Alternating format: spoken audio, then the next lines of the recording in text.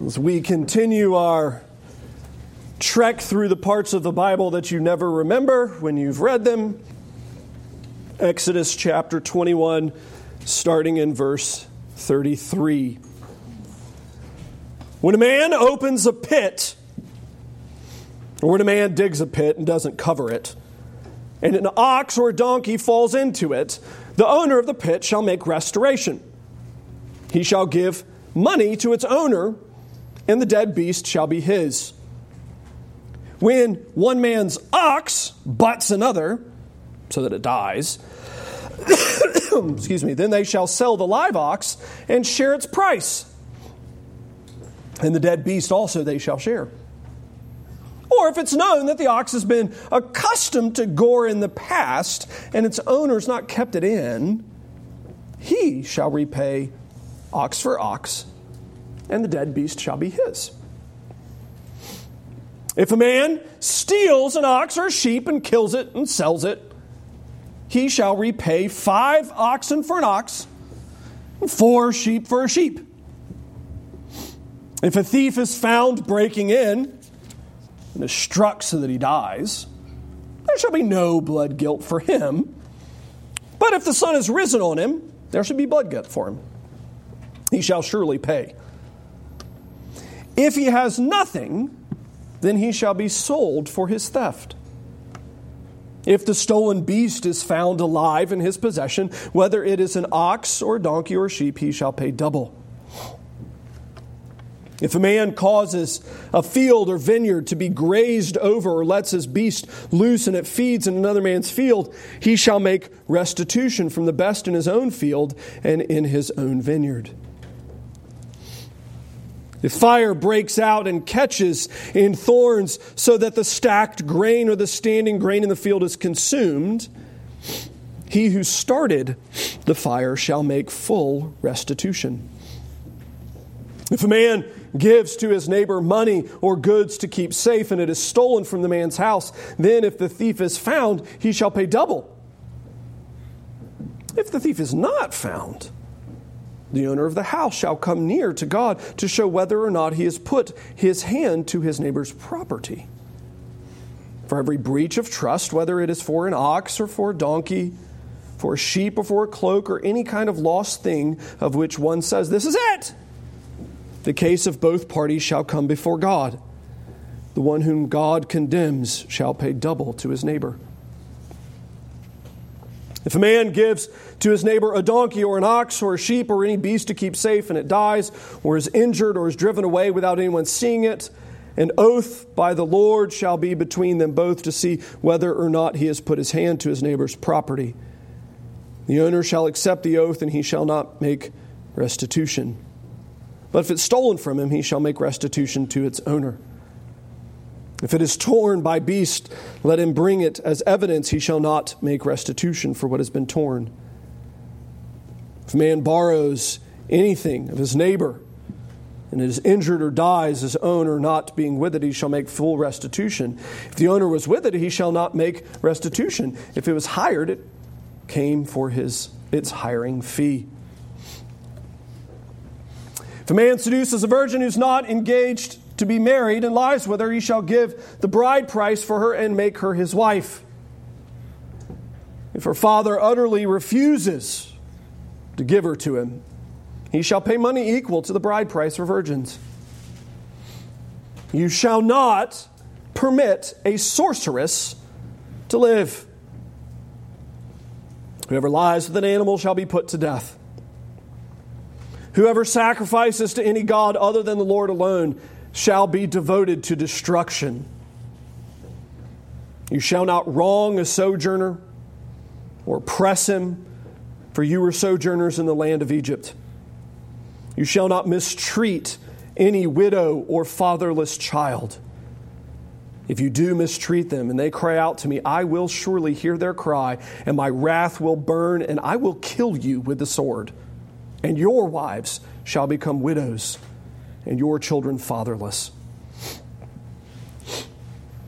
If you lend money to any of my people with you who is poor, you shall not be like a moneylender to him. You shall not exact interest from him. If you ever take your neighbor's cloak and pledge, you shall return it to him before the sun goes down, for that is his only covering. And it is his cloak for his body, and what else shall he sleep? And if he cries to me, I will hear, for I am compassionate. You shall not revile God, nor curse a ruler of your people. You shall not delay to offer from the fullness of your harvest and from the outflow of your presses.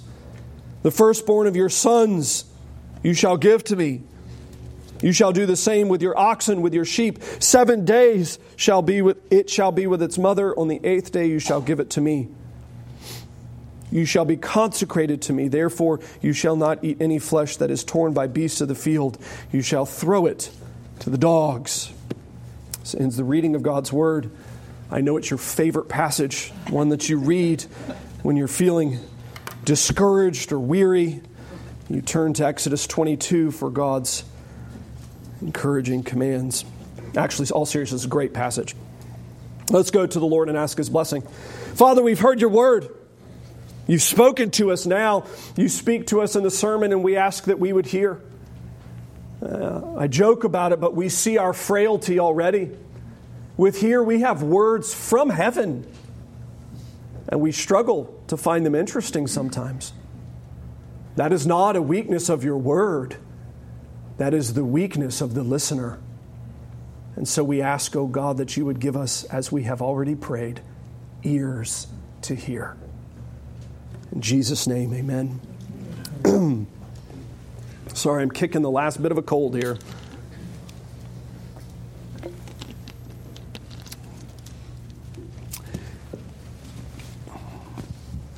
Did you notice the pink stakes out front? Some of you probably did. Some of you actually probably didn't. Maybe you were running a touch late. Not that ever happens to any of us. Maybe the children in the car were being a bit excited and you didn't notice. If you look out front where the lonely tree is, or the silly tree, whichever one you like to call it, there are some pink stakes right next to it. Those pink stakes are fantastic. They're exciting because they symbolize something much more important than simply pink stakes. Those little stakes with the pink ribbons are marking out the surveyor's work for when we start moving dirt.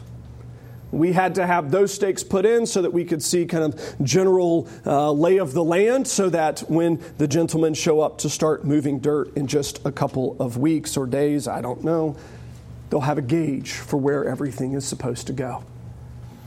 And, as we talked about this a couple of weeks ago, that's for this church when a lot of things are going to change. Some of which are going to be rather inconvenient. In case you haven't heard, we're moving more or less every molecule of dirt that we own to another place on our property. It's going to create a good bit of chaos and certainly some mud. It's also going to change how we kind of parent our children. We've been very free with letting the kids kind of run around and play, and we're actually not going to be able to do that for a while. And part of that is because we're going to have big equipment on the property that they're not allowed to climb on. Part of it is there's going to be a building pad being put in, eventually, God willing, a building, all of the various things. And it's going to be an opportunity for the children to be hurt. And because of that, we're going to have to be a little bit more careful with how we parent. I mean, we've always been comfortable having an adult out there and letting the kids run around and bleed in the parking lot and have fun and be silly, and that's great. But for the first time, we're actually going to have something really, really dangerous on the property. In fact, actually so dangerous that it's going to have 2 separate insurance riders covering it. One from the people who bring it and one from the church that's paying for it. Why do you have insurance on things like that? Big, dangerous equipment, very easy for a child to get injured. Why do you have insurance riders for that? Because we live in a litigious society where anytime somebody gets hurt, we have to answer the question, whose fault is it and how much should it cost? And sometimes we get really good answers with that from our court system, and sometimes we get maybe less good answers from our court system. Sometimes we have hot coffee spilled on us in McDonald's and we sue for hundreds of millions of dollars, and sometimes we don't. And you never exactly know which one it's going to be. And so because of that, we as a church are going to have additional rules that we're going to have to follow. Whose fault is it? And who pays? I love those questions. They're not actually bad questions. In fact, they're actually very common sense questions. And they're the questions that are being answered in Exodus chapter 22. Whose fault is it? And who pays? Now, they're not answering the question of a kid falling off of a giant earth mover or something of the sort like that, but a question like what happens when my ox gores another ox, or what happens when I'm taking care of my neighbor's property while they travel and thieves steal it, or I'm watering their plants and maybe forget to one day and all the plants die. What happens with that? But to get Exodus 22, you really need to get, again, a little bit of context to understand the significance of what God is doing. Again, many of us, skilled readers. We don't read that often anymore. We read novels and we consume novels very rapidly. We don't read texts and don't pay attention to how the text moves as a whole. And this one is very significant in what God is doing. Remember, He's brought His people to Sinai to reveal Himself to them for the first time in a newer and richer fashion so they would know more of who He is and what is important to them. And He gives them the 10 words. We call them the 10 Commandments. Those are the moral law, the biggies, the things that explain to them who God is. You want to know who God is? Look at the 10 Commandments. It tells you everything you need to know about Him at the time until Jesus shows up. And immediately He turns from explaining who He is to acknowledging that people are creatures of habit. We act the way so often our parents did. And they acted so often the way their parents did. We're creatures of habit and imitation and mimicry. And He says, I understand you think your father is Egypt. And your temptation is going to behave of the way your father has taught you, Egypt. And the problem is that's not your father. God says to Israel, I am your father, and you are to behave the way that I have told you. Knowing that in chapter 21, one of the big issues they would struggle with is how to interact with people, and He immediately jumps onto the issue of slavery. Addressing how you care for workers in your midst. Remembering in this time slavery was not a transaction of a person. That's actually specifically forbidden in the passage. Man stealing and man selling was punishable by death. Slavery in this era was more of a transaction for labor.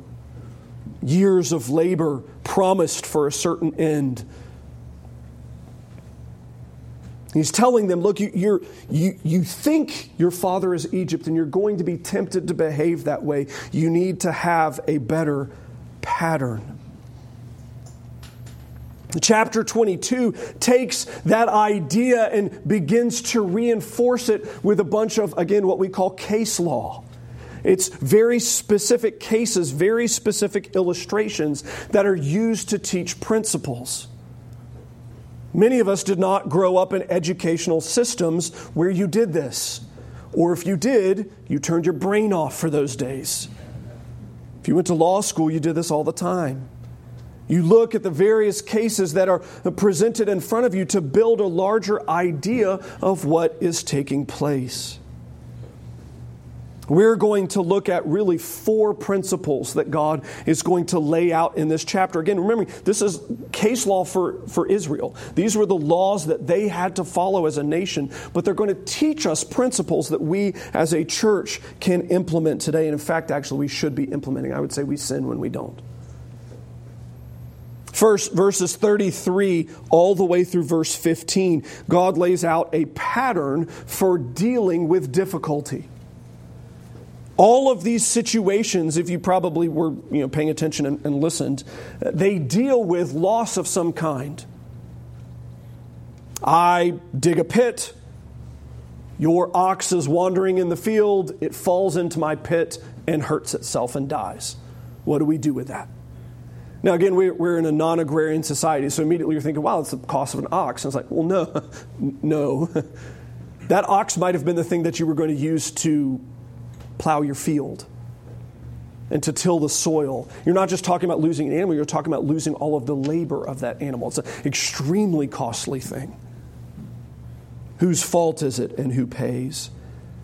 And all of these situations, verses 13 through 15, or 33 through 15, lay out one key principle that we're going to highlight. Reason surpasses revenge. Reason surpasses revenge. I mean, it makes sense. Let's say my next door neighbor farmer digs a pit.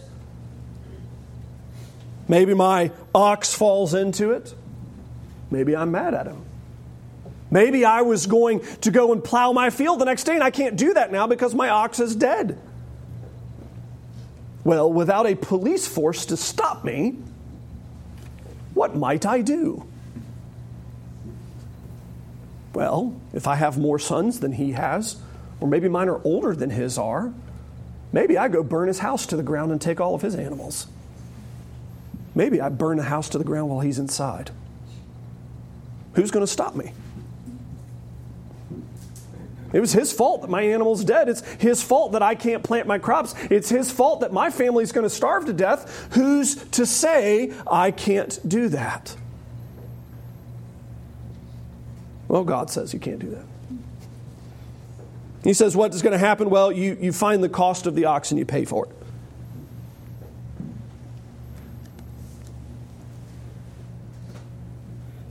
If you have a situation where one ox kills another ox, you sell the live one, you split the cost of that so that each of you get the share of the money. You take the dead one, you split the meat, each of you gets a share of that. Let's be reasonable. A thief, if he goes and steals an animal, you catch him with the animal, he's just got to pay a fine. But if he doesn't, you catch him after he killed it or whatever, he owes grossly more. It's a very reasonable and well-balanced system. And we read this and we kind of go, well, yeah, duh, thank you. I mean, we live under a police force. We live in the best country in the history of the world. I mean, really, remember this.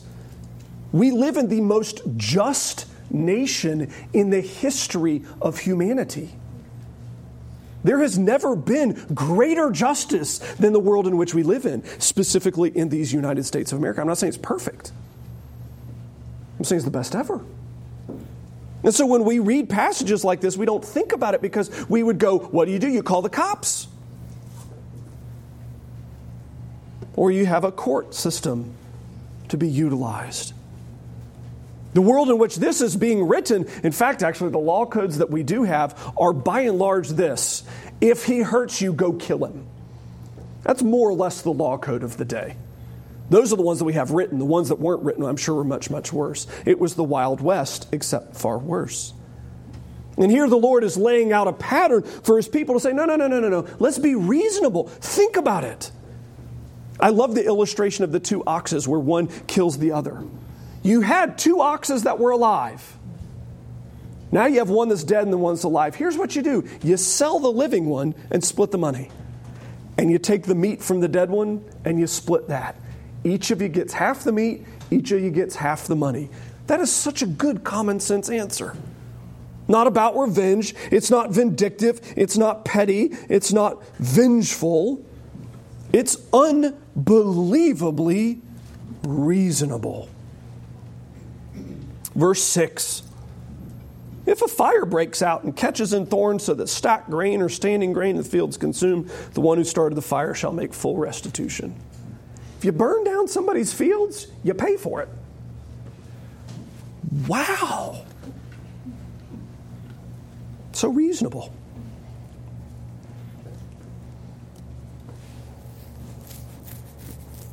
The interesting thing, though, is when we read it in this way, and you actually kind of start paying attention to the laws and how reasonable all of them are, it prevents revenge. Yet, when it comes time for us to be the victim, we don't like to follow that. Again, think about the last time that you were the victim of something, whatever it was. Doesn't matter.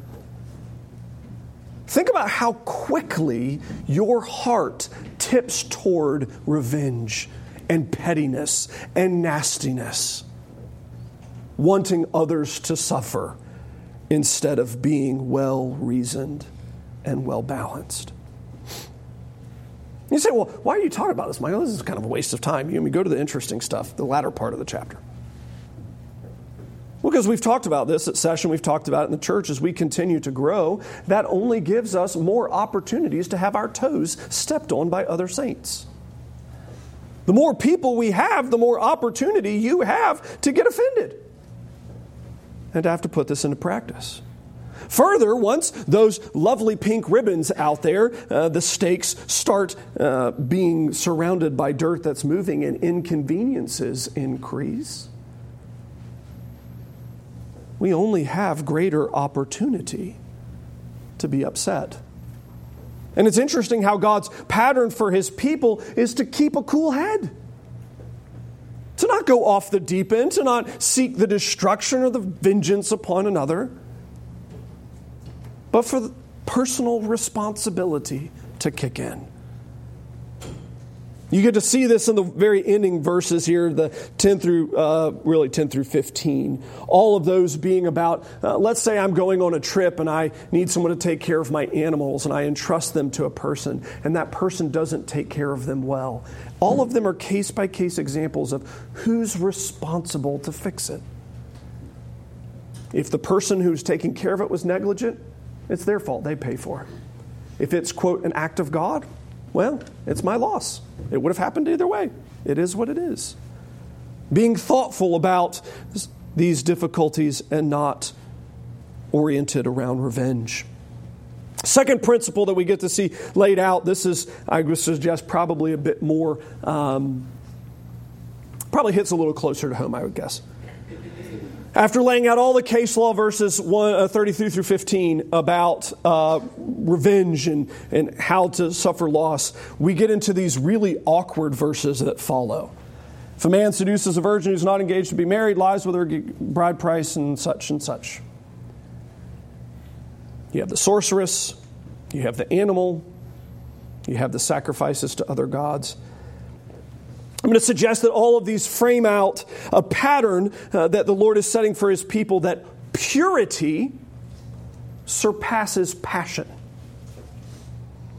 The first one we had reason is more important. It surpasses revenge. Here we have purity surpasses passion. Look at all of the things that are happening here, and they're illustrations of somebody getting caught up in the heat of a moment or an idea or a movement of some kind. The first one, a man getting to know a young lady, they're not married. And in the throes of excitement, the throes of passion, they do the thing that unmarried folks are not supposed to do. Well, what's supposed to happen? What do we do? Here you have the pattern is, in this day, for this specific country, they were to immediately then marry her. And if the father of the bride protested and was like, no, he's a loser, the guy still had to pay. He had to take responsibility for his indiscretion, whether or not there was a pregnancy. Responsibility. But again, highlighting what's the trump card here? What's the target they're aiming for? It's not encouraging zeal and passion, and instead purity at all costs. The verse 18 follows on that with the same idea: you shall not permit a sorceress to live. And this, again, for us today is like, well, why would we? I mean, Harry Potter, I don't understand. That's all pretend. What's going on? This world in which this is written, sorcery is a very real thing, but it was almost always connected to fertility and connected with the future. It was when you got stuck in a situation where you didn't know what you were supposed to do, where you didn't know how you were supposed to be, you could seek out someone to consult the spirits to give you the future. It almost always was accompanied with other indiscretions, we might say, that would be marked by acts of passion as well. It fits the pattern. Verse 19, again, highlighting the same idea, passion surpassing purity. 20, the same thing. I worship any God I want, any way I want, anyhow I want. It's up to me. I would suggest these laws are, again, they're for Israel in this specific day, but the principle behind them is a reality that is extremely important for us today. I mean, to think about how much our culture is saying the opposite. Purity doesn't matter. Passion does. I mean, for now, I'd say 40 years since I've been a child, I mean, my whole life, the message of our culture is you can be anything you want to be. As long as you believe it hard enough, you're passionate about it, and you work hard enough. It's all about promoting passion, promoting zeal, promoting those ridiculous indiscretions. You can even see the way that our culture speaks of love and romance. The way that our culture frames out romance, what is romantic. It's framed out as moments of passion that overtake your thinkings, overtake your mind, that overtake your reason. I would call that insanity. That's not good reasoning. That's not good romance. That's insanity. It's far more romantic fixing breakfast for the 3,000th time. Cooking the same set of eggs, listening to them chew with their mouth open the way they do every morning. You see, our culture has fallen prey to this where it's promoting you just letting your emotions go. Follow them. Let them take you wherever they wish. And the Lord's saying, no, the pattern for my people is not to follow your passions. It's to follow purity. Because your passions lie. They don't lead you into good places all of the time. Sometimes they might. Instead, having purity as the target, to have purity in our sexuality, to have purity in our spirituality, to have purity in our personality. You see this get picked up in the New Testament. It gets more aggressive. You think about how it says it, to hate even the garment that is stained with sin.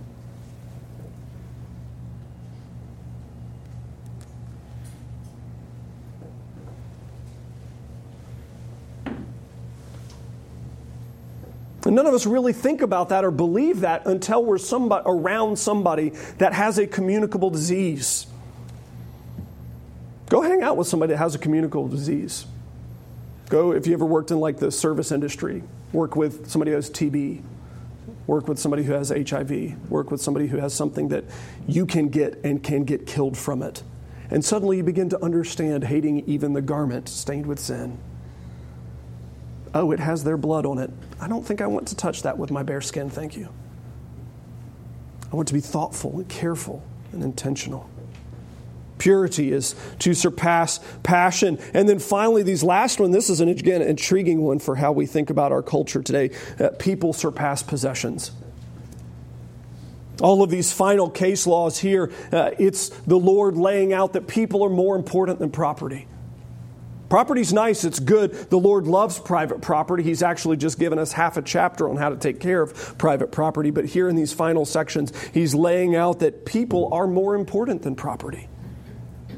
Look, when you have a sojourner coming in your midst, and this sojourner is a non-Israelite, non-Jew who's staying in the land of the Jews, you're not allowed to mistreat him. Even though he's down on his luck, so to speak, even though he's poor, you can't mistreat him even though he has no law to appeal to. You can't take advantage even of the pagans because they're people too. People are far more important than money. This is where the Corinthian church would miss out. Where they start suing everyone, they're suing each other inside the church. Paul's like, it's just better to be defrauded. Just walk away. People are more important than money, particularly the people of God. People surpass possessions in importance. And you say, well, I get that. I understand that. And I say, good, I'm so glad. Wait till you see the building built. Because that's actually where it begins, rubber hit the road, isn't it? Which matters more to me? The people sitting next to me or my preferences? Which matters more to me, my inconveniences or the people that I'm bonded to through the vows of membership? Which matters more to me, that I hate mauve as a color, or the people that I'm pledged to as family?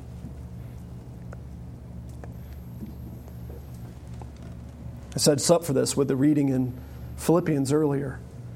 Do nothing out of selfish ambition or vain conceit, but consider others as better than yourselves. Having in mind the humility of Christ even who did not consider equality with God something so to be clung to be grasped, that he would not leave heaven, but instead stepped out of the glories of the triune God and into flesh, considering us better than himself. It's amazing how these three things, when framed out together, shape a church that everybody wants to be a part of. Where revenge isn't present, instead reason and rationality rule when it comes to dealing with difficulty. Where purity is surpassing all sorts of passions. Where people are more important than possessions. That is absolutely, unequivocally the type of place we want to be. But it's only accomplished through how the chapter ends. You shall not revile God. You shall not delay to offer the fullness of your harvest to him. You shall not delay offering your children to him. You shall not delay anything. You have to have these things anchored underneath the governance of a relationship with God. We talked about this in Sunday school, and again, setting you up for it. What's the target we're aiming for? A reasonable people, that's a good thing to be. A pure people, that's a good thing to be. A people that love community and love neighbor and love each other, that's a great thing to be. But all of those only exist underneath a knowledge and love of God himself. The presence of the triune God. I would suggest that I think for us, certainly all three of these will be tried over the next 2 years as we go from pink stakes to pretty sanctuary. I would suggest that all three of these things will be tried for us as we grow as a family, as we add more to our members, as the devil seeks to destroy us. I would suggest that we're going to have plenty of opportunities to think about this. Which one am I going to pursue? Am I going to pursue my little petty little vengeance, or am I going to be reasonable about it? Am I going to pursue my passions, my wants, my desires, or am I going to think about purity and holiness? Am I going to value my possessions more, or am I going to value my people more?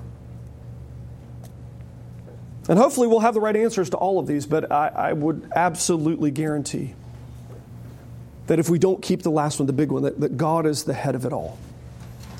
That the target that we have to aim for is a knowledge of the triune God, a relationship with God. If we miss that, we miss it all.